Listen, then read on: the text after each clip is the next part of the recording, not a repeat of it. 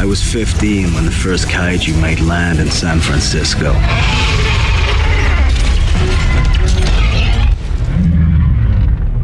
By the time tanks, jets, and missiles took it down, 6 days and 35 miles later, 3 cities were destroyed. Tens of thousands of lives were lost. We mourned our dead, memorialized the attack, and moved on.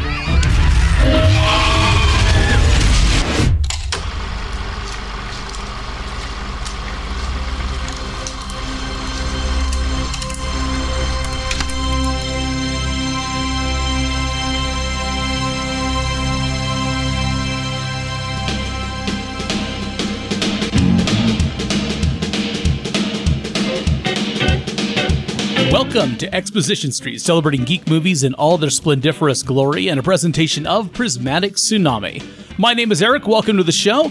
We are doing, once again, our favorite thing to do for you, with you, anytime that you feel like spending a little time with us. We're going to talk about a movie that we love, hate, or love to hate, and we're going to do it collectively as a crew because you deserve to get as many opinions thrown at you as possible. And they are always in absolute synchronicity. We are a harmonious bunch that has the exact same opinion about everything we watch. That was last week's episode. Oh, I'm sorry. Let me turn the page. That was last week's episode. Oh, no, this one. Okay. Oh, yeah, no, this is week's episode. Once again, if you would like to recommend something for the show, please drop us a line. Feedback at prismatictsunami.com is a great way to do that. That's feedback at prismatictsunami.com. Or you can drop by our Discord server and say hi. We love or hate your show, and this is what we want to listen to you talk about. And if you say you hate the show and want to listen to us talk about it, we'll still talk about it because, we're easy that way. I'm going to go ahead and introduce the panel to get us started here. Over here. In order to fight monsters, he creates monsters of his own. It's Richard. Sorry, I was just letting my pet kaiju back in. Good call. That's deep, man. That's really deep. Or really dirty. I'm not sure which. The town hates it when I leave it out after midnight. She often thinks about dying when Jaeger is involved. It's Vanessa. Ain't that the truth? I wasn't sure where we fell on that one, but I thought it was made for a good joke. And he can either sit here and do nothing or grab those flare guns and do something really stupid. It's Jason. I'm okay with that. You okay? Okay, cool. Yeah. Put down the flare gun, sir. And finally, by the time tanks, jets, and missiles took him down, 3 cities were destroyed. It's the kid. Today, we are canceling the podcast. Goodbye. I bet you guys didn't expect that one. Does that mean I'm off? You're always off. Yeah, that's true. This time, we are talking about Pacific Rim. Oh my God.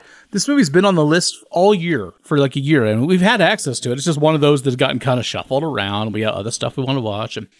And I've been looking forward to it because this movie is a steaming pile of fun. That is my phrase. A steaming pile of something. It's a steaming pile of something. My inner 13-year-old loves this. You know how I know? He sat and watched it with me a couple weeks ago. So there we go. Pacific Rim came out July. Did you get your inner 13-year-old? Did you get your inner 13-year-old and your outer 13-year-old confused again? It happens. He's 14 now. Hey, congrats. Yeah. Wait, was that the inner one or the outer? Jury's out. July 12th, 2013 is when this one dropped. It hit number 3 of the box office that weekend to $37.2 million. That's in July. Number 2 was Grown Ups 2 at 41.5, and leading the pack was number 1. Number 1 was Despicable Me 2, which was in its second week at $43.8 million. Despicable Me is a really cute franchise. It didn't have a prayer against that. No. Nothing. Yeah, no, absolutely. Rated PG-13, runtime of 2 hours and 11 minutes. As a war between humankind and monstrous sea creatures wages on, a former pilot and a trainee are paired up to drive a seemingly obsolete special weapon in a desperate effort to save the world from the apocalypse. That was a mouthful. I'm glad I got through it. I guess that works. That basically describes the movie in a way. That's accurate. It has absolutely zero to do with the reason anybody watched it, however. Giant robots versus kaiju. Yes, that is exactly the reason anybody watched it. I watched it for the podcast. Well, the rest of us watched it for Giant Robots versus Kaiju on your behalf. Okay. You know, here's a funny thing. When I was young, I was never a big like kaiju nut or anything like that. I wasn't into Godzilla and all that stuff. I mean, I was a kid at one point, so I guess I loved dinosaurs when I was young, but that was about as close as I got. And of course, dinosaurs weren't real on the screen until Jurassic Park, and by then I was in high school. So you lost a little of the special. But man, I would have loved this when I was a kid. I would have freaking loved this movie. This was so much fun for my inner 13-year-old. Well, speaking as the only actual kid on the panel,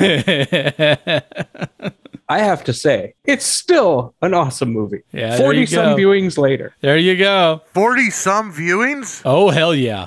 But he's got other reasons for that, and we're going to get into that. I know we are.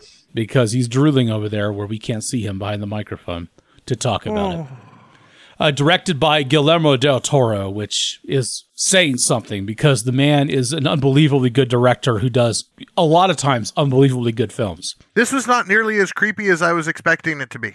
Because of del Toro? I was expecting it to be, like, creepy, and it wasn't. But, you know, knowing that, you can kind of see it, right? All the monster stuff, the creature stuff. The mechs looked interesting. I mean, there was a lot going on there. It all felt very real. I liked that part. Did it? But they did some incredible things to create that impression, and we'll talk about that. Guillermo del Toro, Blade 2, Pan's Labyrinth, Hellboy 2. Yeah, you know the guy. He was also one of the writers. Also wrote some of those other movies and like the Hobbit movies. And he's currently got a show on Netflix actually called Cabinet of Curiosities, which is pretty cool. Looks interesting. If you are a horror fan, it's interesting. And also written by Travis Beacham, who got who's his kind of writing partner, who did like the 2010 Clash of the Titans, and created Carnival Row, which was that's kind where of a I cool series. recognize that name. Oh, that's hilarious. After we watched Pacific Rim, it was early enough in the evening. My dad wanted to watch another movie, so we were scrolling through HBO Max, and we settled on the 2010 Clash of the Titans. Oh, that's crazy. You know, and we really should maybe do that one at some point. I know that the kind of the temptation is go back and watch the original, but we know exactly how that's going to hold up. The remake was very unmemorable to me. I know it was a pretty movie. I know it had a lot going on, but let's talk about that movie for a while, Jason. No. Okay. I was just making the funny comment that I watched a movie that was written by the same guy that I just watched the movie of. Now, one thing I don't know if I'll get a whole lot of argument about on this, but the music in this movie was fantastic. Oh, man. Yes. The music, the scoring was done by Ramin Djawadi. I'm not trying to say his name exactly, but he did Iron Man. He did Clash of the Titans. He did the music for like Game of Thrones and Westworld, which have some of the most memorable, catchy freaking themes that, you know, are earworms to the hilt.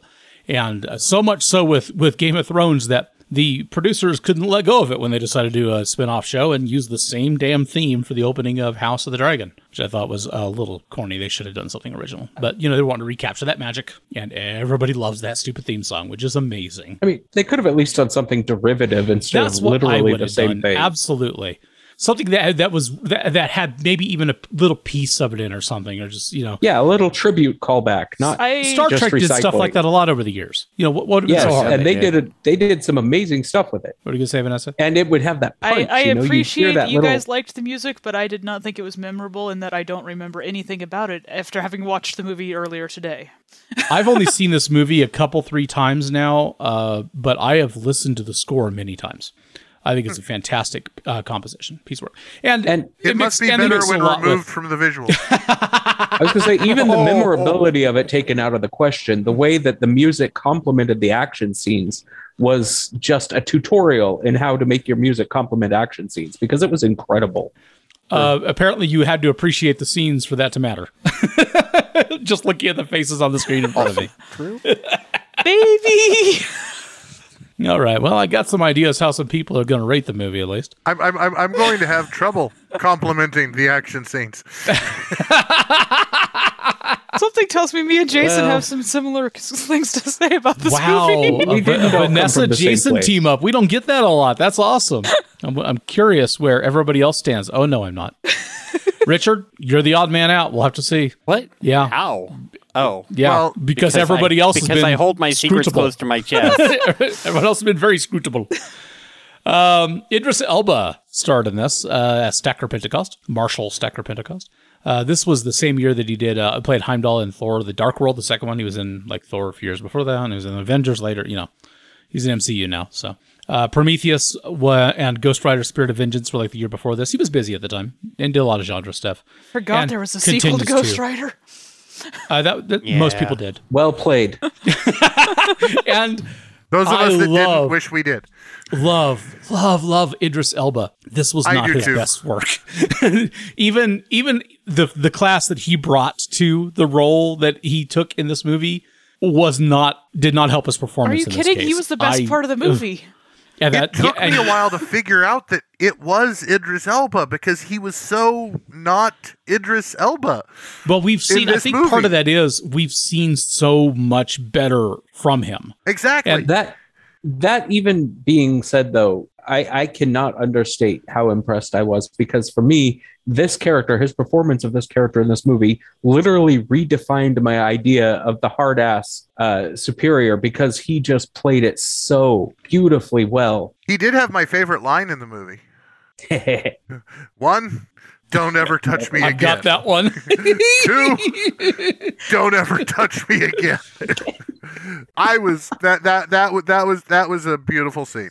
And I don't know. I mean, I think that maybe because the character wasn't intended to be terribly dynamic, he was kind of the contrast to that.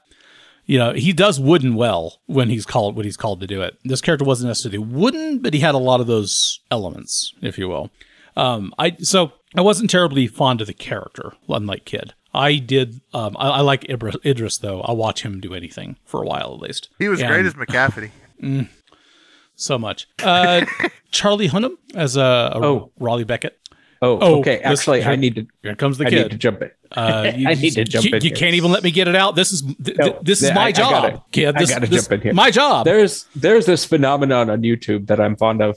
If you look up music videos on YouTube that have ever showed up in a series or a movie or anything, and you look in the comments, there will just be lines of hundreds of comments of people saying, "I'm here from whatever, use the music," and everyone has to chime in. I'm here from the same thing. So for me, this movie was, I was always going to watch this movie, but my wife was very much, I'm here from Sons of Anarchy. Right. And Which is what I was going to say. Of course. that is what made this a movie that the two of us could share, because she came here to see Jax. Charlie Hunnam and I want to say Clay, but obviously I should know this guy. Ron. Yes, I haven't mentioned him yet because he's at the other end of the cast list, but go right ahead. I'll let you take it back. Now, yes, Charlie Hunnam was in a little thing called Sons of Anarchy from like 2008 to 2014. So this was right in the middle of it when he filmed this. I don't know how that worked out exactly, but he was obviously a favorite in SFA. Ron Perlman, of course, also from Sons of Anarchy. Love that man. And played Hannibal Chow in this, which I mean, I could talk about the stuff that Ron Perlman has done, but that's kind of ridiculous. Hannibal Chow for NBC must watch them all. because he If was you amusing. know, you know. Oh, I forgot to watch the mid-credits scene again. That's actually pretty cool. Pretty funny. Anyway, yeah. So, and he was in this too, but not a huge role, of course. But he really stole the show. I caught a couple of clips from him. Let's see, Rinko Kikuchi as Mako Mori, and she was amazing in this role. This was kind of a demanding role for a very subdued character, and I thought she inhabited it well. Doesn't make her memorable, doesn't make the character memorable, but I'd love to There know you go. where else I should know her from. not much of anywhere. I looked over her credits, and it's mostly, Asian films. She did play the witch in 47 Ronin, which came out the same year, which was a pretty cool movie if you've ever seen it. It's an interesting movie, not a I very only happy ending. vaguely remember it. I was recently noticing because every time you happen to like just browse through Netflix or something, somewhere along the 47 Ronin Blades or something, I can't remember what it's called, but there's like a sequel out, and I always tell Jonica whenever she comes past it, I say, how can you sequel this? Everybody died. I'm sorry, it's a spoiler. Everybody dies. That is the point of the movie, Keanu Reeves included. So spoilers. Charlie Day is Dr. Newton Geisler. He always makes me smile. Every time I see him, I think I've seen him in other places, and it's never anywhere that I think I've actually seen him. He was, during this period, he was Benny in the Lego movies. Obviously, you didn't see him in the Lego movies. He's done a lot of voice work. You're telling me he's not a living Lego? He's done a lot of voice work. There aren't any of those, kid. I know we've had this conversation before. You are mistaken. I mainly know him from It's Always Sunny in Philadelphia.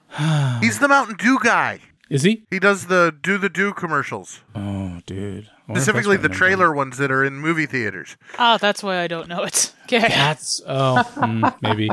Maybe that's what I said. And he was of course in Pac Rim 2, which we'll probably have to talk a little bit about at some point. But there's again, a sequel? They made a sequel to this?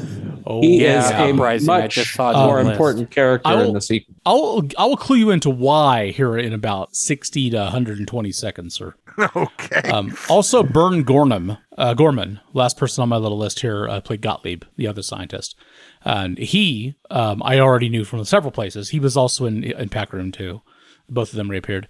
But he was in a lot of TV. He didn't do a lot of movies. He shows up occasionally in movies, but he had a major role in Forever, in Game of Thrones. He was Owen in Torchwood, which was where I originally knew him from. That's where I knew him from. Character. I was having trouble figuring out who he was, but I knew him, but I didn't look him up because I didn't care enough. Which Torchwood's a ways back there now, so that's legit. He was much buffer in Torchwood. Yeah, he'd had a little more going on there, but he was younger too. $190 million budget, made $37 million its opening weekend, $101 million gross in the U.S., $411 million worldwide. Well, it shows you where the money is. Yeah, not in the U.S. I mean, it's a kaiju movie, and those aren't as popular here. Oh, dude. Not taking it back. Okay, so they are with a certain kind of people. Yeah. It's a limited crowd, though. Then here's something to consider, guys. And it was funny because kaiju wasn't a big thing for me. My wife and I went and saw this in the theater and the sequel in the theater, and we enjoyed the hell out of it. It was a great theater movie. I mean, huge action. In fact, the biggest criticism I remember having at the time was that the sequences in the fights at night and everything were so dark that sometimes with big stuff happening on a screen like that, it's really hard to tell what's going on. I thought they did that on purpose. Yeah, they do, obviously. But and Guillermo does do some very dark sequencing with a lot of his stuff. He likes those filters. But we enjoyed it in the theater because it was exactly what it is. It's a big, special effects heavy popcorn movie with giant robots fighting giant monsters. If the effects were good, you kind of couldn't go wrong. The people were superfluous. They kind of didn't matter to the quality of entertainment we were looking for at that moment. Now, having watched it at home, most recently on a much smaller television, much smaller screen, I don't necessarily know that the movie kind of holds up at that level, but I still enjoyed it quite a bit. Now, that being said, I never went into this going, it's a kaiju movie, which is what Jonica did. My wife was, she has always had a love for anime. She's always had a love for, for the big monster stuff. She went into it, it's a kaiju movie. But to me, it was a mech movie. Oh, yes. And this is where you and I are on the same page. That's what I kind of was curious about seeing somebody really do. And it's not that I ever had kind of the love for it like Kid did, because when we met when we were younger, he was very much into like those games, for example, the Battletech, MechWarrior and stuff. Absolutely. I've been waiting for a good Battletech themed movie for my entire life. And this is the closest I've got. And back then, some of the only anime we really could get was mech stuff, the stuff that was available in the video stores and things in America. But I really wasn't really in it for the kaijus. I wasn't in it for the monsters. I liked the big robots and the piloting of the robots and and the stress of the pilots. I always wanted to play games that involved playing characters who dealt with the stress of being pilots of mechs, fighting and presumably that was kaiju. Such a central theme here. Or other mechs usually, actually. And there's a lot in the concepts in this movie, I think, to love. The execution may have left something to be desired, but we can talk about that. We're very welcome to talk about it. I've got a handful of notes and trivia and stuff, but if you guys have things that you want to discuss, feel free to jump in. I know you will. I'm gonna wait. I did want to say to Jason real quick, not only was there the sequel to this movie, which was actually pretty decent as a standalone story. I mean, it does come out of this and depend on it to a certain degree, but it's its own thing, and it disputes or blatantly contradicts some of the things in the first movie. But there was also, Netflix had an exclusive animated series called Pacific Rim: The Black that was a spin-off set in the same setting, but completely divorced from the events of the movies. That was extraordinary if you like that kind of anime. It was absolutely beautifully well done. Did it Jason's have face plot? is so expressive. Oh, yes. It had plot. Well, It was an anime type plot, but it definitely had plot. You could get lost trying to cut your way through that plot. Okay, I might have to watch that. what are you laughing about, Vanessa? Oh, Jason's reaction. It was very similar to what mine was going to be. So Tom Cruise was considered for the Idris Elba role. That would have been interesting. Oh, that would have made the movie worse. I don't know. I don't know if I would have. I can't even picture him delivering the key lines. I mean, that's just, no, it wouldn't No, they work would have at been a all. little different. They Yeah, would have had to definitely. be. I don't think he would have wanted to do that kind of role. I don't think it was central enough. No, and almost no action. Not to say that he doesn't do non-central roles, but he does those for fun, like in Tropic Thunder. That's a little different than what we got here. Yeah, Stole he's the either show, the Tropic point Thunder. of attention or he's a goof. Yeah. You And know, sometimes both. gotten to that point in his career. Taylor Kitsch and Henry Cavill were both considered for the role of Raleigh Beckett, our main character. Taylor Kitsch we saw in Battleship, which was around this time. Did he last So he was longer than a busy doing half that. hour? Yeah, he was the main dude Okay. in Battleship. Yeah, I don't he was remember the much one of guy that Battleship. did. Yeah, I'm not surprised. And Henry Cavill, who everybody knows who Henry Cavill is, right? Yeah. Isn't he the guy with the animated mustache? No, the animated no mustache. The unanimated I mustache. always get that backwards. It's the unanimated mustache. Or the animated unmustache, depending on how you want to parse it. His career is very interesting right now. There's going to be more Superman, I think. We're going to see what happens. Oh, yeah. Wow. We have confirmation from The Rock that there is going to be a Black Adam versus Superman movie. That would be interesting. Of course, I think you have to take confirmation from The Rock with a grain of salt. Yeah. Well, his exact quote was, He is- that's the entire reason I got into this. He is a little Twitter happy with some of the stuff he says. He just rips it. You're not sure if it comes from anywhere. Legit. But he's passionate, and that's what matters. I still haven't seen Black Adam, though. And I have heard that spoiler related to that, and I didn't want to, spoil anything, but I do want to see it. I did get a chance to see Wakanda Forever. We do a podcast where we review movies and spoil everything, right? Yes, but we usually wait until they're a decade old.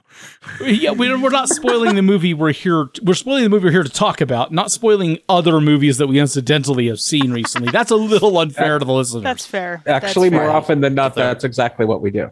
Although now I'm in half panic mode because I didn't know there was a sequel to Pac Rim, and I am worried that somebody's going to say something about the second one. It won't be me. Oh, don't worry. I won't spoil that. I don't remember anything about the second one. It's got giant robots and monsters, I Oh, think. way to go! I Now think. it's just ruined. Yeah, and I don't think it had any of the same Although characters. Mechs and in it. Kaiju, I'm in. So Anyway, let's see. Ron Perlman kept the shoes he wore on the film. I bet he did. They were neat shoes. But I Those thought he were neat lost shoes. one of them. he does have hard shoes to His fill. character did. Later on, his wife had them melted down and converted into a pair of heels for herself. I like that little bit of trivia. It's meaningless but funny. Wait a minute. Wow, They weren't gold shoes. They only had gold plates along the top of I them. assume she didn't melt down the leather. Okay, that makes me feel better. that takes a lot of Besides heat. which, there was enough metal on the top of a shoe to make a pair of heels. I'm just saying. That is absolutely correct. They were sort of Chunky big You're not heels. wrong. So the thing that really kind of fascinates me about the movie is the approach they took to the effects. And because we're talking about Guillermo del Toro, he intended a lot of suit work. He got a lot of CGI, and they knew they were going to do a lot of CGI, but he went into it with the intention. They were always intended to be computer generated, the kaijus were, but all of their designs were expanded from the notion that they could be worn as suits, like in traditional kaiju films. Oh, that would That didn't work out. Just a very thing, I think. Approximately 100 kaijus and 100 Jaegers were designed, but only a fraction of them appeared in the film. That's because only Nice. a fraction of them were worth using. And they could only fit some of the it nuances. builds lore. It was already a 2-hour movie. Please don't make it longer. Every week, the filmmakers had to vote for their favorites. I thought that was kind of funny. And these are the ones they picked? Yeah, I can't even imagine what got overlooked. Exactly. What didn't get Well, picked, right? They did kind of stick with like a fishy This week theme. we're going to vote for the trash can.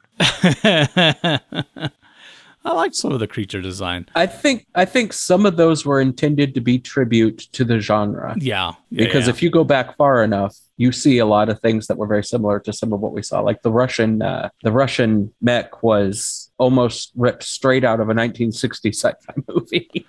I saw a lot of that kind of stuff in the trivia too. I mean, I didn't rip it to talk about it, but there's a lot of this was a tribute to this, and this was referential to this, and Del Toro had a lot of influences that he wanted to pay tribute to. That's And great. that makes it, makes them almost Easter eggs for the fans of the genre, which I'm not a hardcore fan of the genre. Any true fan would just laugh at my lack of knowledge about, key history, but I recognize some of it. The set was built as a non-destroyed Hong Kong, then destroyed, and redressed to play as a different area, post-Monster Battle. And the Hong Kong set was used as 4 different streets and sets with the placement and dressing of elements changed each time. Worked really well. I can see that. All the street scenes and stuff and everything they did out there, it worked pretty nicely. I mean, obviously they used a lot of models and stuff when they were building things, so they did a lot of practical in there too. One of the things I read about, and I didn't clip it here to talk about it, but one of the things I read about was a sequence they did where a kaiju ran into a building, and because the way the camera shows all the detail of the building as it's hitting it and the arm is going through and stuff, they actually built the miniature, including 3D printing all the little office furniture and stuff to go in there, and then had like some sort of like crane or something, because it was a big miniature. Had some sort of crane like run into it and then they replaced that with the digital arm. So that's neat level of detail. When he did the punch into the Newton's cradle, I'm assuming. Yeah, the Newton's cradle scene. Okay. That's exactly what I was thinking. Yeah, that's because I can picture it, but I couldn't remember what it was in the movie. The computer, voiced by Ellen McLean, the voice of Gladys, the AI from Portal. Yes. Yay! Also a big fan. This is in fact a cameo by Gladys, as Guillermo del Toro was such a fan of the games that he approached the game's developers, Valve, who approved. Nice. A little less obsessed with cake or awesome. destruction of humanity, but there you go. I mean, there was science to be done And testing. And a neat gun. And a neat gun. for the people who are still alive. So, Jason, it's clear to me that you did not think much of this film. There was not much to think about this film, let alone to try and think much. About what point in the film did you realize that it was going to be a movie where there wasn't going to be much to think of? It didn't take long. Just kind of Opening curious. narration. Yeah. They did a lot of narration in it early on. The A lot opening of stuff that way. narration story was really podgy. I played some of it there at the beginning. I have like them talking about kind of the setup for the Jaeger. Let's see if I can find it here. Here we go. We needed a new weapon. The world came together, pooling its resources and throwing aside old rivalries for the sake of the greater good. Don't buy that Fight for a second. monsters, we created monsters of our own. The Jaeger program was born.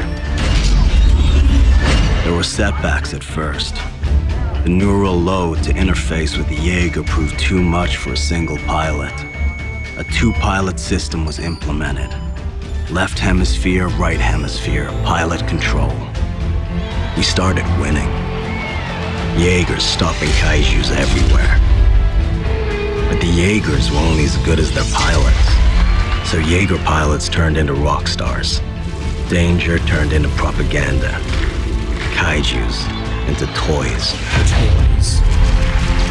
I feel like the whole thing with the 2-pilot system was about the most anime thing they could have come up with too. And that's Yeah. about where the movie I don't lost understand me. why they have pilots at all. Right. That's a mech thing, right? I mean, that's classic for what it is. I can't even imagine trying to drive mech by wire. Just from the computer games. We play video games all the time. Tell the things what to do. Remote control. Ah. I don't know if I'm the one controlling it. It's not to do that very well. Your Wi-Fi must be better than mine. This is kind of holy this crap. a lot of steroids for a drone program. I'm just saying. Yeah. I don't know. I mean, that was obviously the gimme. You had to have buy-in there or it just doesn't work. You know, the whole point was you have to have buy-in here. So they give it to you out of the gate, obviously. They give it to you in the first 2 minutes of the movie. This is the drift. You know, we're just, and there was no real reason for it and all. Like, I mean, I love the whole that this is too great a load for one mind to bear. So we share the load by sharing our brain. And so in That the makes us first better? 20 minutes of the movie, we see a pilot move the thing around by himself. They completely Yeah, negate sorta. their own rules by letting do the it guy very get to well. shore. No, he didn't do it very well. Took him a while and he was just kind of staggering and then fell over. I mean, and Well, and the they thing talked was about the fact that broken. it was. It took its toll. And later on, Herc mentions how ridiculously, OP. yeah, How that is. rare that You know, skill is, yeah. yeah, it's like that he's the only. 2 people have ever done it. The other one, of course, being Pentecost. Yeah. The mech that he was in, the Jaeger that Pentecost was in, only appeared in that flashback. I mean, they obviously designed one for that too. I can't remember what the name of it. They had names for all of them, of course, and names for all the monsters. They, you know, their nicknames for the Jaegers or for the kaiju and all that. They saved the best name for the sequel, though. Oh, what was that? Obsidian Fury. Oh, nice. Yeah. I couldn't remember any of them. There was at least one country I read where they had to omit the name of what's the name of our main mech? The Gypsy nuclear Danger? one? Gypsy Danger. Gypsy Danger. I think it was because the gypsy reference. Pejorative. Gypsy Yeah. slur. But the actual reference, and the reason it's even spelled the way it is, if you look it up, is it's a reference to a World War II jet engine, the Gypsy something or other. And the markings on the Jaeger are even referential to that. Like it's got the nose cone paint on the chest plate and stuff. So I thought that was interesting. But, you know, I get it after having been through that conversation with listeners myself at one point. Doing 10 years of Metagamers Anonymous, you say something that pisses people off occasionally, and I had to be informed and educated by the listeners, and I get it. There you go. That's about all I got as far as trivia, though. So I enjoyed it. I think I already mentioned that. I enjoyed it. I like the effects a lot in this. But here's the thing. I do recognize, and I mean this, guys, having been talking to you guys for well over a year now about movies, that I am not the guy who notices all the little flaws in the effects. True. You know, I have loved the effects in movies and had Vanessa rip the CGI apart. Or, you know, and Jason does it too, of course. It's just, I'm mostly thinking of Vanessa because it seems to be, she takes great joy in it for some reason. And I feel that's... What can I say? I gotta do what I'm good at. I can't help but take it personally. You know what I'm saying? I'm just saying. Nothing against you. I liked the effects in this. So where did they fail? They were choppy. Okay. Anytime there it we was go. high action, it was weirdly choppy enough where I was able to pick up on it and it cooked me right out. Every time. Crazy. I thought it was purposefully choppy, but that's It can be me. purposely choppy. I'm not saying that it's not purposely done, but it bothered But it was me. still choppy enough that it was bothersome. Exactly. I still got to say, one of the things I realized in the rewatch, because I watched it years ago, absolutely loved it. I don't watch movies. I don't rewatch movies too many times. But as I watched it, I ended up thinking about how much some of the feel of this reminded me of the Space Sweepers movie, the Korean movie that I absolutely loved that was recently on. And there were some connections there with it being bigger than life and some weirdness to it. And I enjoy those pieces. And I don't know. Jason, It had some of the energy I liked. did you see Space Sweepers? I did see Space Sweepers. Did you have a similar opinion of Space Sweepers? I enjoyed Space Sweepers for what it was. And I was Okay. not watching it for the show, so I had the really critical part of my brain turned off. I can't remember when Which that you came have out. to. Have we started the show yet? I don't remember. I do think we remember had. enjoying the movie though. had. It was surprisingly really fun and amazingly well done for what it It was. was really fun. It didn't have enough kaiju, but you know, It didn't. Yeah, that's true. That's right. Does anything, you know? This Can had I too ask many. another thing? you people who like mech things, apparently. you people. You people. He's just obviously not including We himself. That's right. played a lot of Mech Warrior. I'm just saying. Good for you. Why did they have to drop the head from a 20-story building to have it attached to the mech after they put the people in it? Because it was cool to watch. Because it looks good. That is fan service, plain and simple. It really is. I'm sorry, but that's the answer to a lot of the questions about this movie. Because you would think doing it that way, one good punch from the kaiju and that head goes flying. I would No, want if you the were head. paying attention during that scene, the way that thing bolts in there after it impacts, that's got to be the most secure juncture on the entire thing. It'll all fall apart, and that head will still be stuck on the torso. I'm just We still saw saying, that a couple right, times. Okay, right from the get-go, you start out with this whole plot line where they're like, it took us days and days and tens of thousands of lives before we could kill the first one. And so we created these giant robots to punch them. Fan service. Well, I mean, to be fair, they all Really? have their own little extra gimmicks. It's nice that in the On top first of 10 punching them. minutes, they But- gave you the opportunity to walk out early To- before you wasted too much time on the movie. No, you knew going in, though. You didn't go to see Pacific knew what it Rim was, unless you wanted right. to watch mechs fight kaiju. That's what you got. And if you weren't watching it for this podcast, you would have Right, turned it yeah, off in other the than first 10 Vanessa. minutes if you weren't into any of this stuff. It took 20 minutes before the title card came up. 17. Yeah, 17 minutes in, I timed it. Yeah. Oh, but that title card was awesome. It was a title card. I mean, that Kid, little you just summed up digitized- exactly the problem that he's Map. having. I mean, falling into the little flaming and back building thing. the Pacific Ocean. It was just pure entertainment. Yeah, a lot of fan service in there. The entire concept is ludicrous to me. The entire concept of if we had massive monsters suddenly start climbing out of the ocean to destroy everything, that we would build big robots to fight them.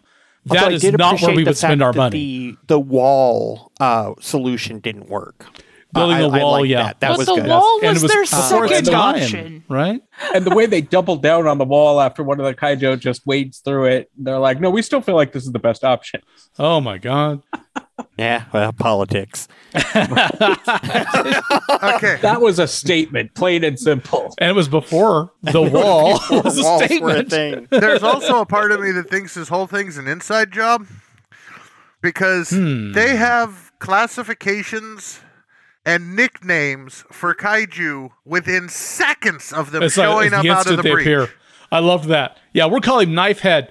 All we have No, of him that- is like sonar buoy information, but No, that they had cameras down there too. But the category thing had to do with the size of the aperture. Apparently, I Which caught they could that probably tell by the one of the disturbance. descriptions. Yeah, right, It's like so they it's- could it had to guess open the category more. by the readings off the aperture. They And, tried to blow it up. Yeah. They know what's down there. They tried to blow it up several times and couldn't figure out why it wasn't working. Because apparently they had to be scanned like groceries. I loved that bit. Which, by let the me- way, did anybody else think that that whole scene was stolen directly from ID4? Oh, I don't know about that. I just kept thinking about Stargate, where you have to give your IDC code before you can come back through the gate. What? ID4. I'm sorry. Independence Day. Day. I know. I was ignoring Richard. I wasn't sure what you. Well, I get where he's coming from. Yeah, I know. Dude, his Because was a like very good the statement too. iris. Yeah. Yeah. Yeah, If you don't send your code through, the iris stays closed and you go splut. the bomb doesn't go off. Or And it does. none of those were actually the first people to come up with the idea. All of them stole from previous primary sources that were just not as popular But or the well known. whole riding idea the goes way bomb back. into the headquarters, the aliens even looked the same. They had that kind of spade-shaped head with the several little pairs of eyes, and they look at the human pilot, and the human pilot looks at them, and he kind of says, "Sorry." Boom. Then he hits the button with the Jolly Roger mouth, and okay, I get where you're coming from. It felt ripped straight from the end sequence of ID4. But that's a You know, common it trope. threw me because there was no fat lady and there was no cigar, so I did not make that connection at all. There was The no key cigar. element was missing. Dude, I'm kind of bummed out now. Thanks. Aw. Oh, we let's- haven't even gotten started what yet, it is. sir. Let's talk about the handshake. Rangers, this is Marshall Stack of Pentecost. Prepare for noon handshake. Starting in 15 seconds. 14, 13, 12, 11, 10, Ready to step into my head, kid? Please, after you. Age before beauty, old man. 5, 4, Neural handshake. Initiate. The Drift. Jaeger tech. Based on DARPA jet fighter neural systems. 2 pilots mind melding through memories with the body of a giant machine. The deeper the bond, the better you fight. Unnecessary plot conjecture to make this movie somehow more interesting. Why? Why did you fight better the deeper your connection? If you're controlling a thing, It's okay. He missed the one part of this that actually made the entire first half of the movie predictable. We were DARPA compliant. Hey, look, the brother's gonna die. Within 5 minutes of the movie starting, knew that was gonna happen. Right. But I'm just saying, if you lose control of one part of your side of your body, you're going to have trouble until you learn how to get things coordinated at the same time. And that's what the two halves, that's why they have to work together. That's why the combat is how you identify if people are compatible, because it has nothing to do with who's hitting each other when. It has to do with how the flows go back and forth between each other and the timing. Richard had buy-in. The concept is so esoteric. I don't even understand it exactly. But I do. I was willing to accept it, obviously, going. And I do love the sound effects during that sequence. And I love a lot of the sound work in this movie. So true, that's legit. Bureaucrats. The frequency of the attacks has increased. The Jaegers are not the most viable line of defense anymore. I am aware. Those are my Rangers that die every time a Jaeger falls, which is why I'm asking you for one. Excuse me, Marshal. Last chance, one final assault with everything we've got. The Jaeger program is dead, Marshal. On the other hand, the Coastal Wall program is a promising option. The world appreciates all that you and your men have done, but it's over. We will authorize you to take all remaining Jaegers to the last battle station, Hong Kong. We are prepared to fund you for the next 8 months while the Coastal Wall is completed. After that, you will receive no further support. You have your answer, Marshal. Got to admit, that feels like something that we would do. That felt very American to me. You're not wrong. Even the part where we're like, we're going to keep giving you money to cover our asses while we work on this project in hopes that it'll work. But you're on a limited time budget now, buddy. So there you go. Not to mention the part where they give him a deadline by which they will have the wall finished. And then by the time the deadline gets there, the wall's only half finished. And been demolished in a couple places.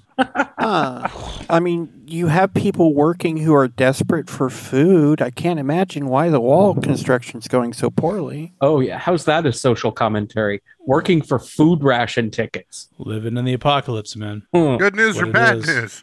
And the funny thing is that particular element of their society is so central to what's going on, but isn't really central to the story. Because the story is about these pilots in this conflict and saving the world, but the society's already pretty broken. The damage been done. And yet you have people who are able to drop $500 for a pound of kaiju bone powder. And yet we still have huge population centers on the coast, even though that's where they're attacking. Right? What is it that doesn't? I don't understand. How difficult would it be to go? You know what? Hey. Denver looks really nice this time of year. Pompeii, man, Pompeii. Yeah. That's all I'm going to say about that. Insane. Not exactly a huge leap there, and there are plenty of great population centers to retreat to and build onto that aren't right by the damn ocean. Yep. Now, to be fair, if they all leave the coast, I'm sure the kaiju would make their way inland. Yes, but it would take them a while. That was their goal. No, you know what? The people who could afford to moved. Yeah, the people who were still there were the ones who had nowhere to go and no way to get there. I'm sure that's the way it breaks down. If the first one took 6 days to go 30 miles... you can outrun the damn thing. That's because it was taking its time fighting the entire way and destroying entire cities and depopulating population centers. But you have to if it had been empty, it could have covered that in a fraction of the time. The cost of living going up so high on the Atlantic. I think I'd rather be homeless in Denver than dead in San Francisco. Just saying. I don't know. There's days I just disagree with that. So I got some Idris and Charlie together here. This is where they hook up. Oh, I missed that. 6 months activating everything I can get my hands on. Not that hookup. It's an old Jaeger. Mark III. You may know it. It needs a pilot. I'm guessing that wasn't your first choice. You are my first choice. All the other Mark III pilots are dead.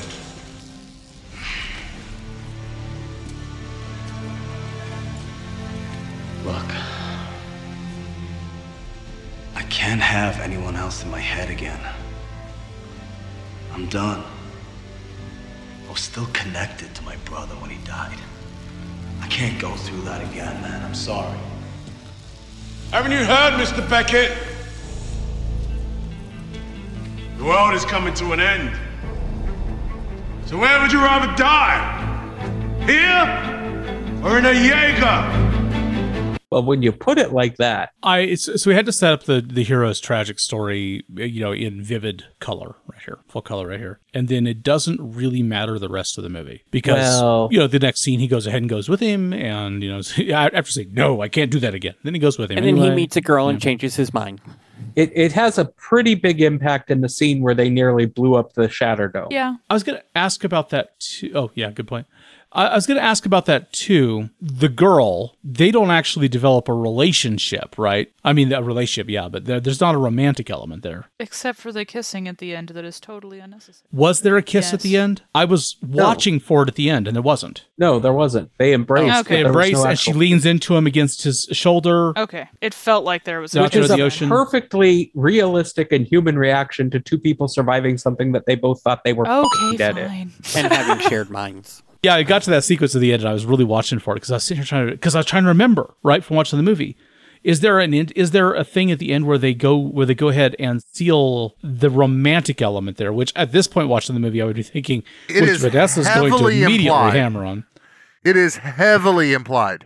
But I don't think so. I mean, I think that it is because of what they've been sharing the brains, the intimacy of what they've been through together, creates a connection that feels very visceral. That doesn't have to have a romantic element at all. And I don't think, because it's Del Toro, and I've seen a lot of stuff, I don't think he was going for romantic in that. I think that he was going for something less. He talks about the things unsaid and, how he doesn't usually make plans or he doesn't look towards the future until now. And you get that kind of wink, nudge, nudge. I'm now thinking about the future because I've met you. And it wasn't explicit, but it was highly implied.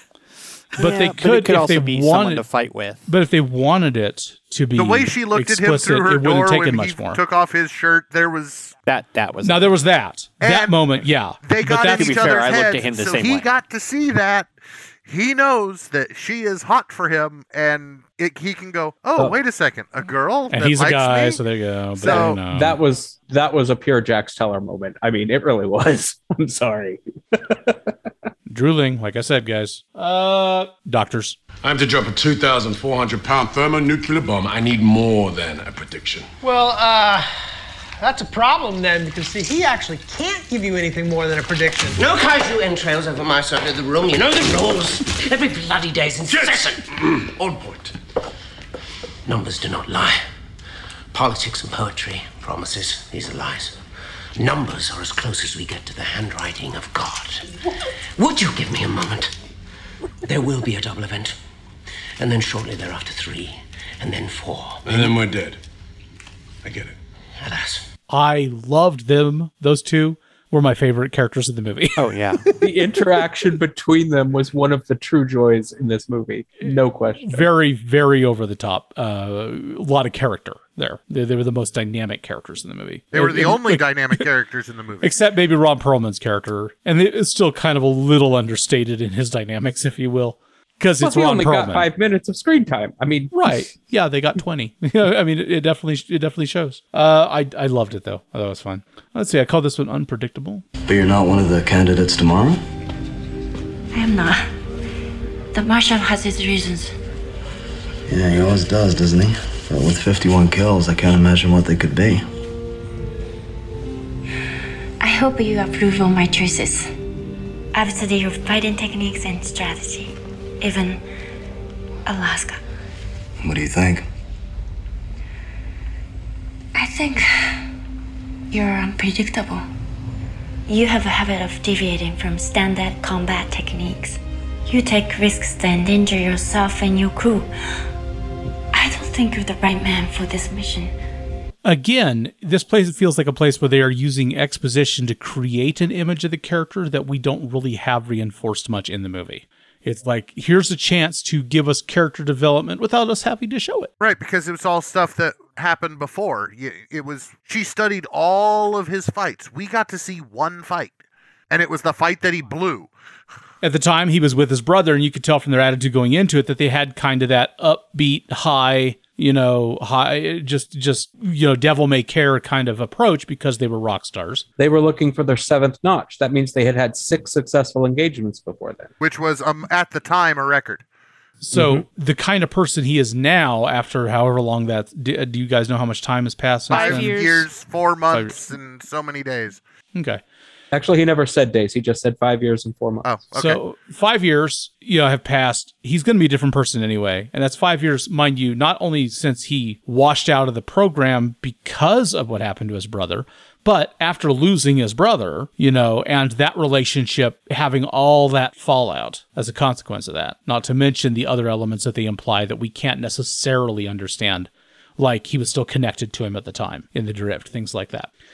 So, there's a lot of room for saying, I'm a different guy now. I'm not going to behave like that anyway. So why was the setup important? To prove that she felt that he was not right for the job, but then nothing else that she did after that seemed to support that. It was a weird decision to me. And if she didn't think he was right for the job, why would she even consider linking up with him? Right. Ambition, her need for vengeance, her one chance to get a pilot a Jaeger, I guess. After all, if this mission was successful, it would have been the last. This was literally her last chance to strike a blow for, what she had lost. I don't think it's enough. And also, by the way, just in case anybody was wondering about intentions or dramatic effect or whatnot, you talk about how great the music was at setting things up. That was a love theme. You think so?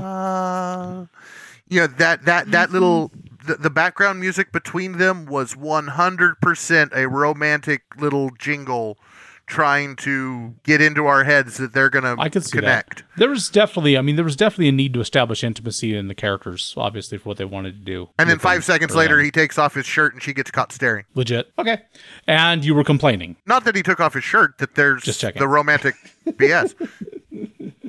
The drift. We're not in the simulator now, Mako. Remember, don't chase the rabbit. Random access brain impulse triggers, memories. Just let them flow, don't latch on. Tune them out, stay in the drift. The drift is silence. Neural interface drift initiated. The drift is silence. I love that. You're going to connect to each other's brains, but you're not supposed to hitch onto memories. Well, for obvious reasons, because what happened next? They then explain to us in the movie why that's relevant. That's a nice example of show us, don't tell us, in my opinion. I love Alice in Wonderland references for no reason. Chasing the Rabbit is great. Yeah, but then they had to turn it into an acronym. That kind of ruined it for me. Did they really? I missed that.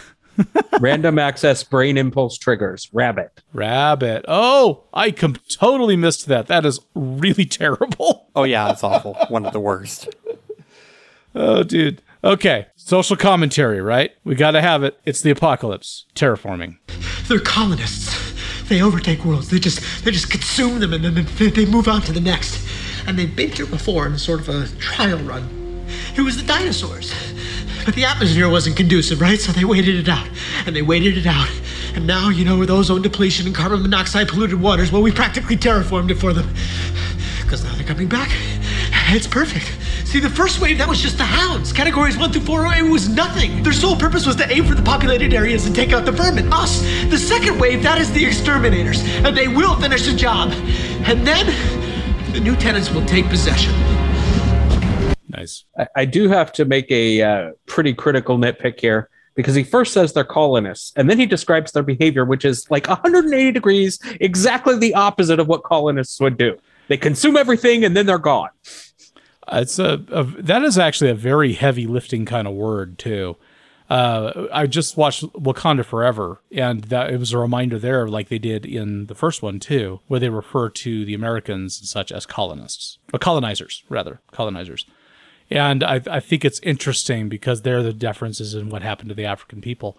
It's a really strong sort of indication of how to look at something from the outside and adjudicate a behavior based on how it affects you. But then going on to demonstrate that in his next breath that, like you said, but what they're actually going to do is come in and just kind of wipe us out. Yeah, that's not colonizing anything. I mean, unless you call it just colonizing the land. I mean, it's exactly like we colonized the moon. We've done with America. You colonize the land, take away all of its resources, and then move on to something else. Take all the people, make them do all your work for you, and then move them off to places where you don't want to live. That's the part of it that I think Kid's referring to, though, is that in the traditional respect of, like, for example, American colonization, what we did to the indigenous people was a big part of that. What we did, like I was there.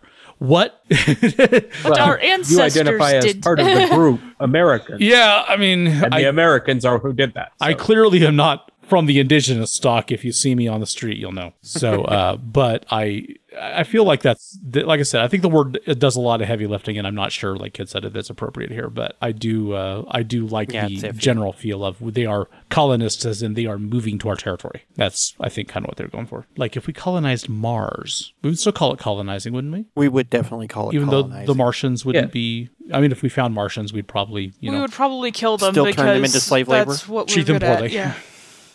Yeah. So we are so unprepared for the Martians. Once they grok, we are doomed. Oh my goodness, yeah. There's movies about that too. Hannibal. What do you want? I'm looking for Hannibal Chow. I was told he was here. Who wants to know? The shoes. I really can't say.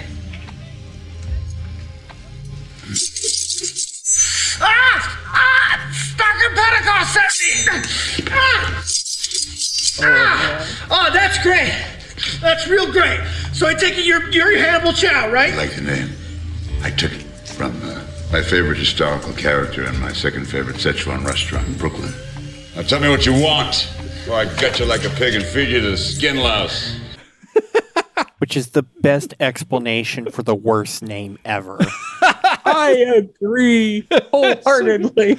And anybody listening, if you don't remember that scene, the noise he was making was because he stuck the tip of his knife in his nose, in his nostril, and lifted. So that he... that metal so clinging sound. He had a butterfly knife, and he did the fancy pulling out your butterfly knife. I mean, we've all been in that situation. I can't count the number of times. Or maybe it's just me. This was why, this is why Ron Perlman gets hired. Damn straight. Well, that and he's Ron Perlman. Yeah, that's what I said. Those are the same thing.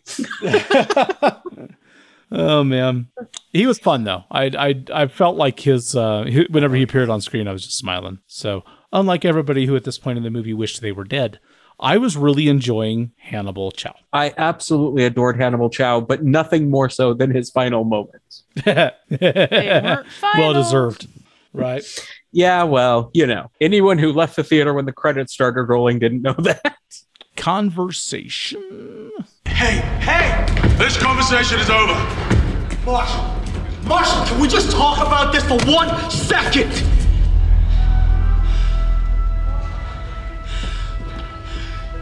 You rescued her. You raised her.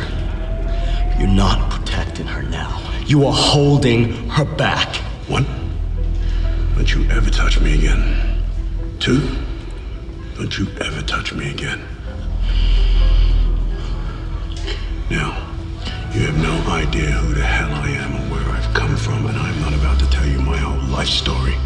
All I need to be to you and everybody on this dome is a fixed point. The last man standing. I do like that. That whole speech was good. His character establishment was really strong. I mean, I gotta say that. Let's see. I've only got a couple left. Are you guys okay? Everybody? Are you guys checking out yet? You're good. I see a lot of you playing a video game in the background, or just trying to get through the PTSD of watching the movie and listening to the movie again. Surely there's worse.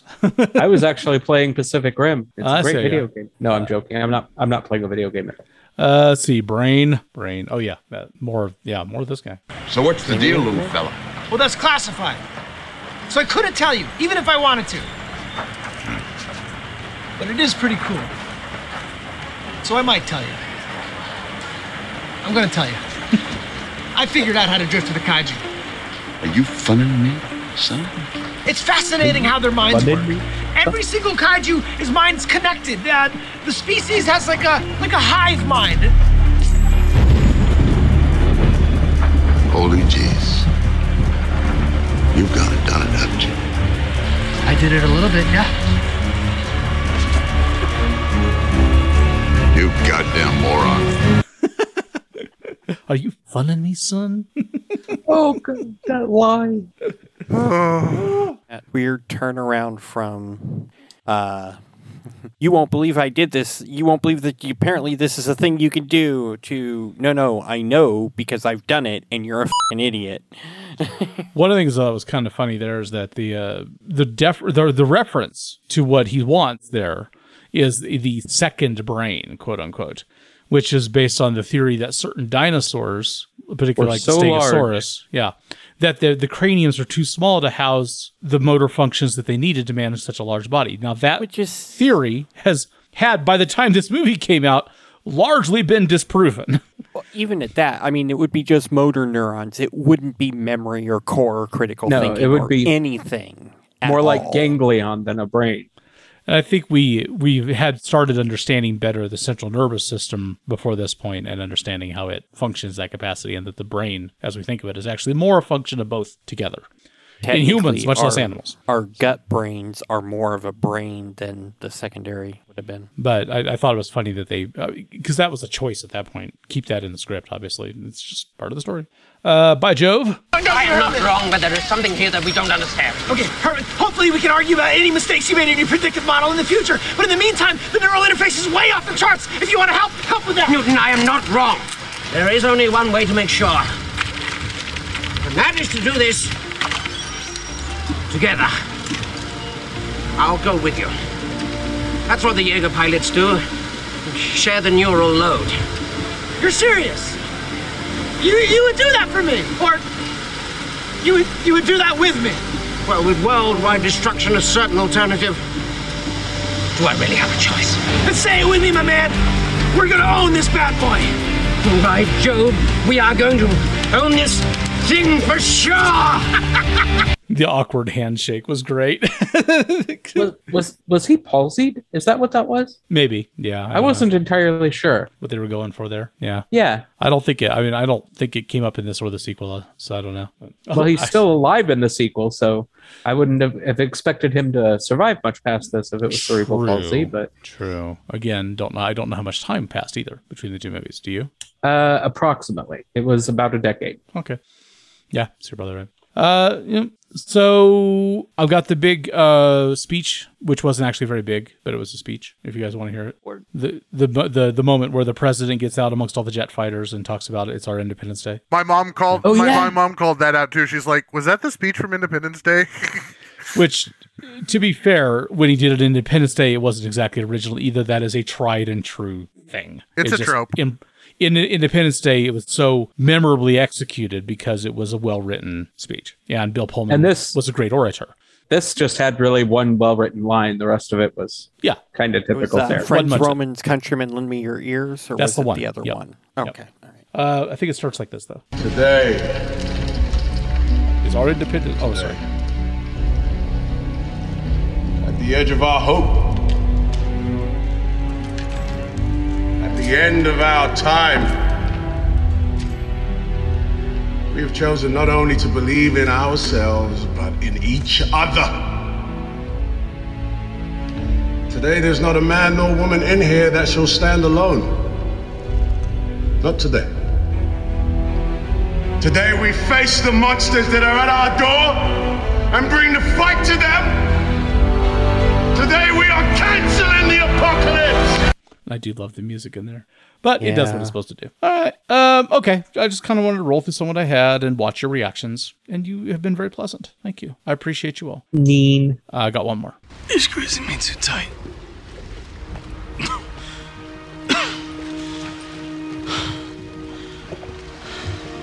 I couldn't breathe.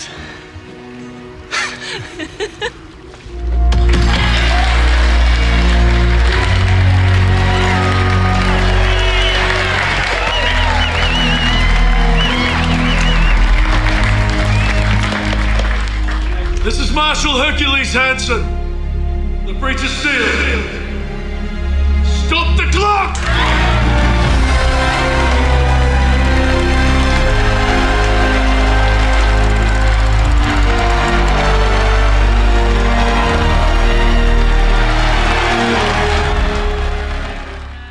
Okay. Boy, he yanked that power grab as fast as he could, didn't he? You just jumped on me too. Time for some thumbs up, thumbs down. I was going to say two things. One, Hercules Hansen has a superhero name. And two, did he just promote himself to Marshal? Yes. Is that what he did there? He straight up did. Yes. That guy blew up my son. I'm taking his title. Okay, here I cleverly put these elements together so it rolled right into the sounder, and you guys got to crap all over it. Yes, because you didn't give us a chance to make horrible comments about horrible commentary. You have an entire section I'm going to give you to do that right now.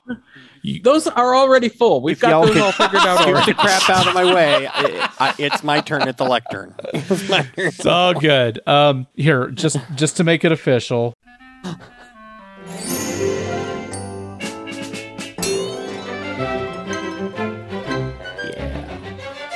So, besides, Vanessa's eyes were rolling so hard during that entire clip I played. I had to recover. I needed some time. That's true. Thumbs up, thumbs down, Rich. What do you got? Okay. So, thumbs down. I'm just right from the get-go. I love cheap homebrew B-movie sci-fi. I'm there for it. It's 100% me.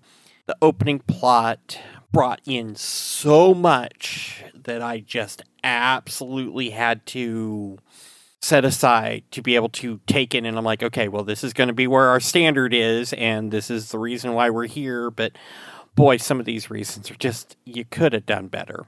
So thumbs down. Honestly, the whole opening premise killed me.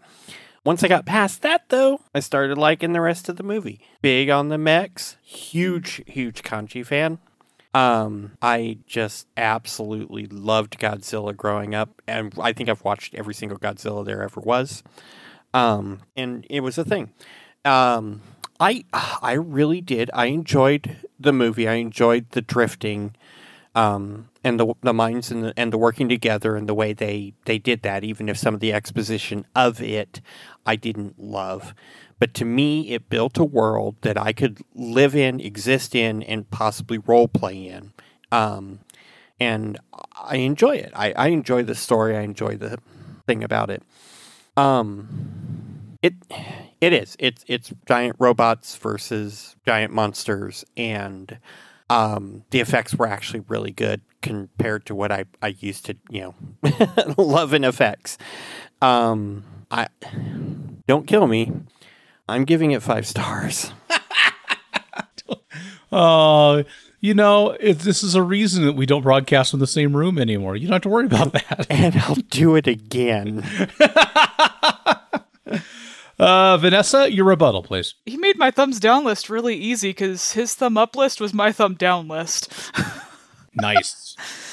No. Okay, so I'm going to start with thumbs up because that list was really short. Thumbs up. The Scientists, Hannibal Chow, and that's it. I didn't like the story. I didn't like the build-up. There was absolutely zero buy-in from me. I was waiting for 2 hours for the movie to be over. It didn't make any sense. Neural connections to pilot a freaking robot? No. There is no place in my mind where this can begin to hit a comprehension. For the 3 characters in the movie that I liked, this movie gets 1 star.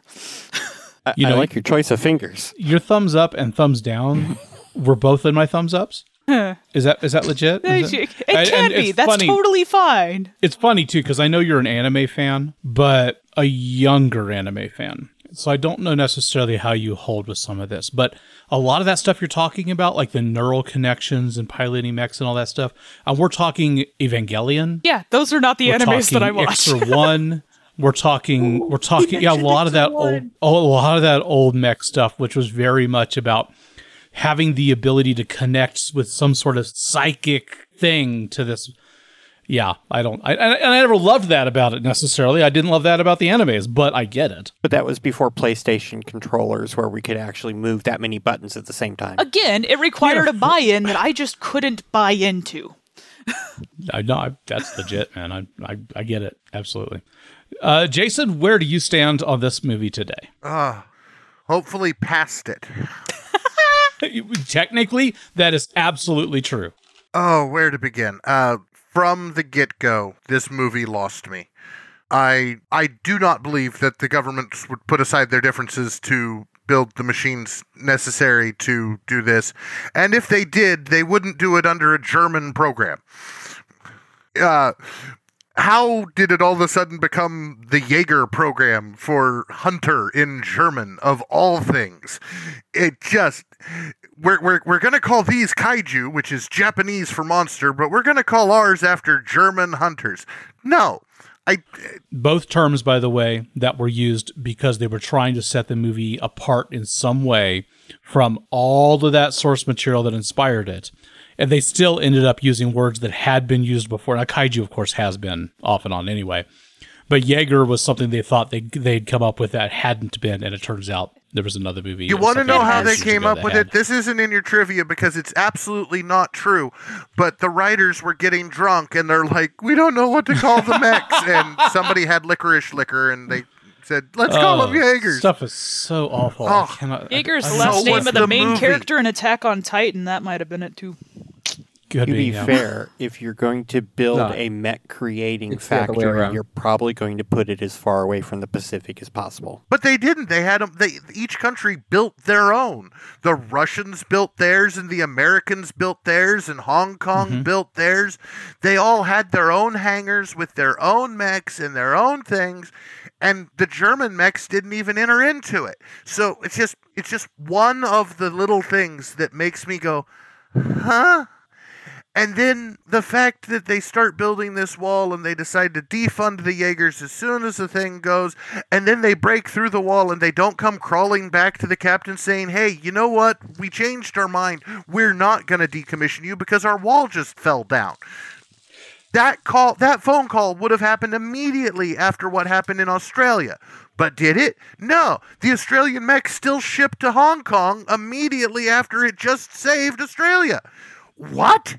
No, they're not going to go ahead and ship it off after the reason it was getting shipped off completely and totally failed.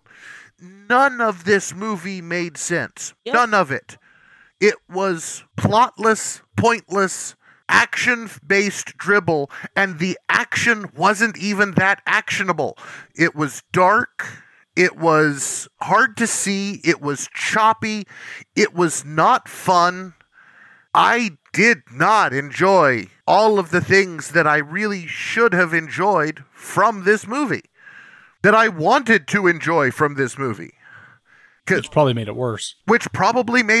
Because I'm sitting here going, okay, I like monsters, I like robots, but I did not like the monsters, I did not like the robots. Power Rangers did a better job of having realistic, believable battles between giant monsters and giant robots than this piece of garbage. Nobody has ever used the words Power Rangers, realistic and believable in the same sentence before, ever, my friend. That was amazing. Thank you. This film gets 1/2 star, and that's just because it had Hannibal Chow in it. 1/2 star for generous. Wow. Well, you gave it a full star for 3 actors. That's fair. I gave it a 1/2 star for 1 actor. That's fair. But no, if I ever have to ingest this garbage again, it'll be too soon. So Pac Rim 2 is the next movie up, nope. Right? Vanessa is exercising her veto power. that and she's got the list. I've already verified our next movie. All right, kid. You have the conch, my friend. So I have the exact opposite situation that Jason does, because this movie, at the time it landed, was square in the middle of my wheelhouse. It's based on this anime foundation. You've got the mechs, you've got the giant monsters. And then you've got this almost metal power ballad of a theme against this almost soap opera-esque backdrop of all these characters' interrelations with each other. It was made for me, and I responded accordingly. I absolutely fell in love with it at the first viewing. I bought into the movie. I bought into the mythology. I wanted to see more. They've never presented enough material in this world for my satisfaction. But one thing I never dared to do until it was required of me when that came up on our list, was sit down and say, okay, critical mode on. And there is a shit ton to criticize in this movie. There really is. It's true. And I'd never, ever dared to look. But once I did, what I saw, I cannot unsee. Because it's bad. Told you not to look behind the curtain. I told you not to look behind the curtain.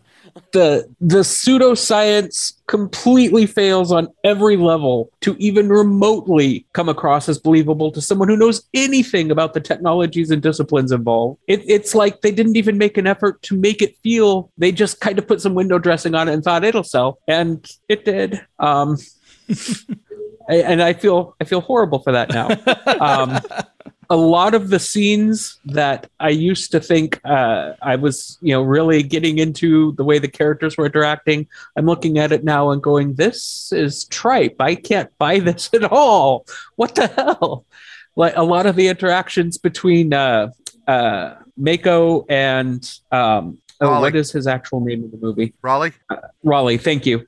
Between Raleigh and Mako and Pentecost are just so overinflated that it's painful. It's like watching bad professional wrestling. And speaking of bad professional wrestling, why the hell are the Kaiju and the Jaegers throwing each other? That's a terrible idea to do ever, and they do it all the time. This is not a wise tactical decision in any situation, and yet we see it happen over and over again. Every single Jaeger's got some special gimmick weapon, but they only try to use them as finishing moves. It's almost like their combat protocols were ripped straight out of a fighter video game. It's a plot staple. Trying to be even remotely realistic. Now, that being said, some of the fights were still spectacular, even being critical about it. The fight in the city between Gypsy and the tongue one was pretty impressive. But backing up a little bit to just before that, when the huge change of pace at the beginning of that battle, the thing fires off the organic EMP? Really? Are we supposed to buy that? The organic EMP that shuts everything down. They're evolving. Okay, number one, any piece of military hardware anywhere in use is shielded. Its electronics are shielded against magnetics, specifically because this is a known thing that happens, that can be done, and it doesn't work. The shielded electronics divert that electrical current around the sensitive parts, and nothing gets fried, nothing gets shut down. Number two, when Raleigh comes out there and he's like, there's one that still works, Gypsy's analog, nuclear. Do you even know the meaning of the word? You can't have analog electronics. That's not a thing. There's gears and pulleys. Didn't you notice? The nuclear power pulls the pulleys. Yeah. Even if it were a thing, it would still be electronic, which means you would still induce electricity into the circuits from the electromagnetic wave, which would overload them beyond their resistance and fry them unless it's shielded. So which they all should have been. Just to be clear, that's a thumbs down, right? That is a massive thumbs Your down. rants just made my heart happy. Terrible. It's absolutely. If this movie was made for the kinds of people that I am, and I watched it 40 times and just now saw that, I am ashamed of myself because that is so dumb. And there's more, but I'm going to stop there. I'm not even going to talk about the Chinese guy with the Thunderhead formation because I could go on for 5 minutes about that alone. Oh my. Yeah, was that one guy only responsible for an arm?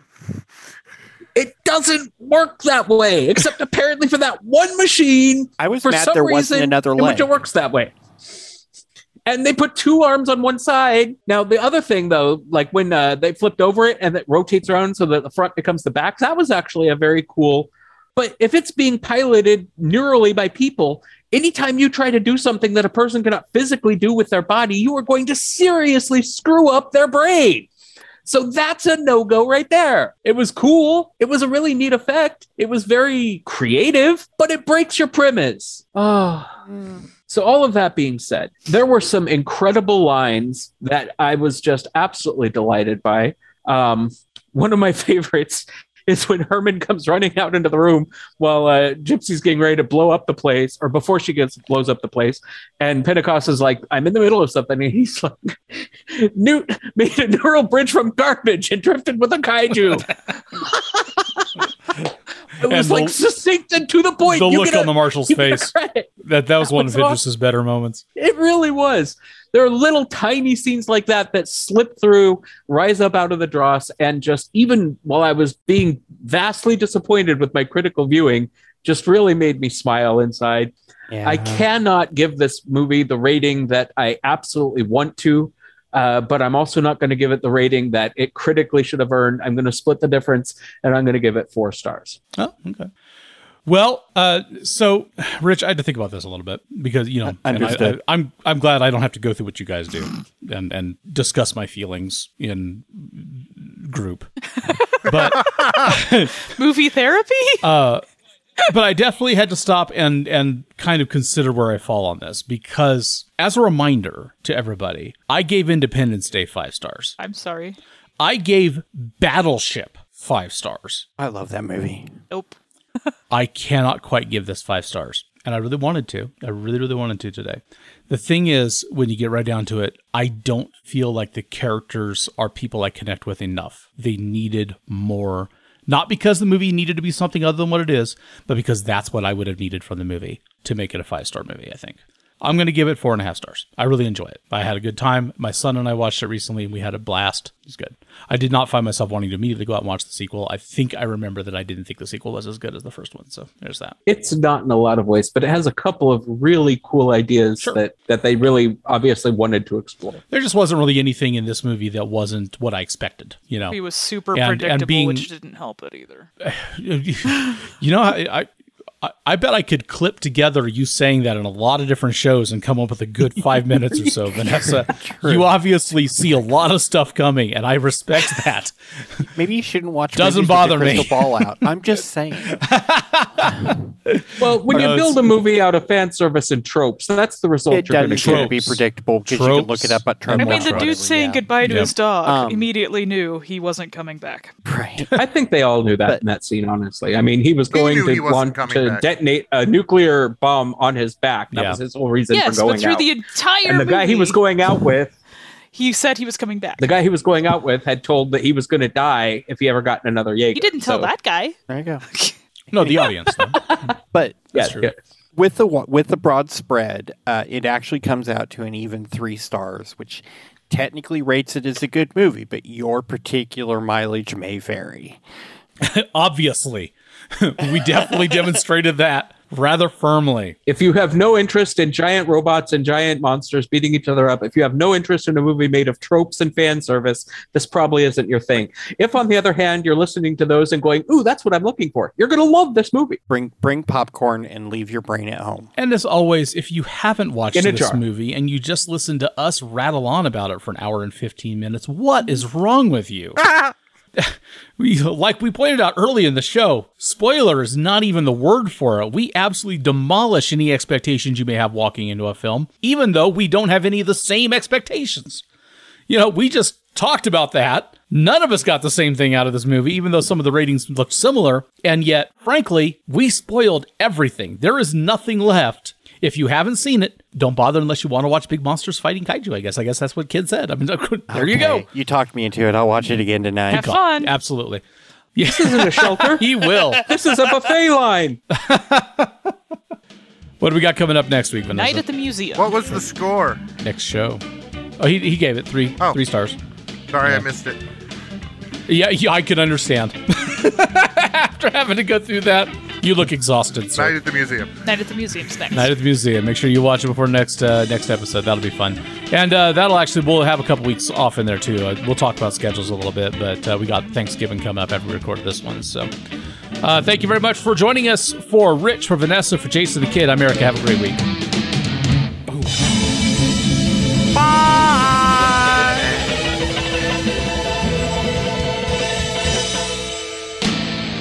Drop some lead on those motherfuckers!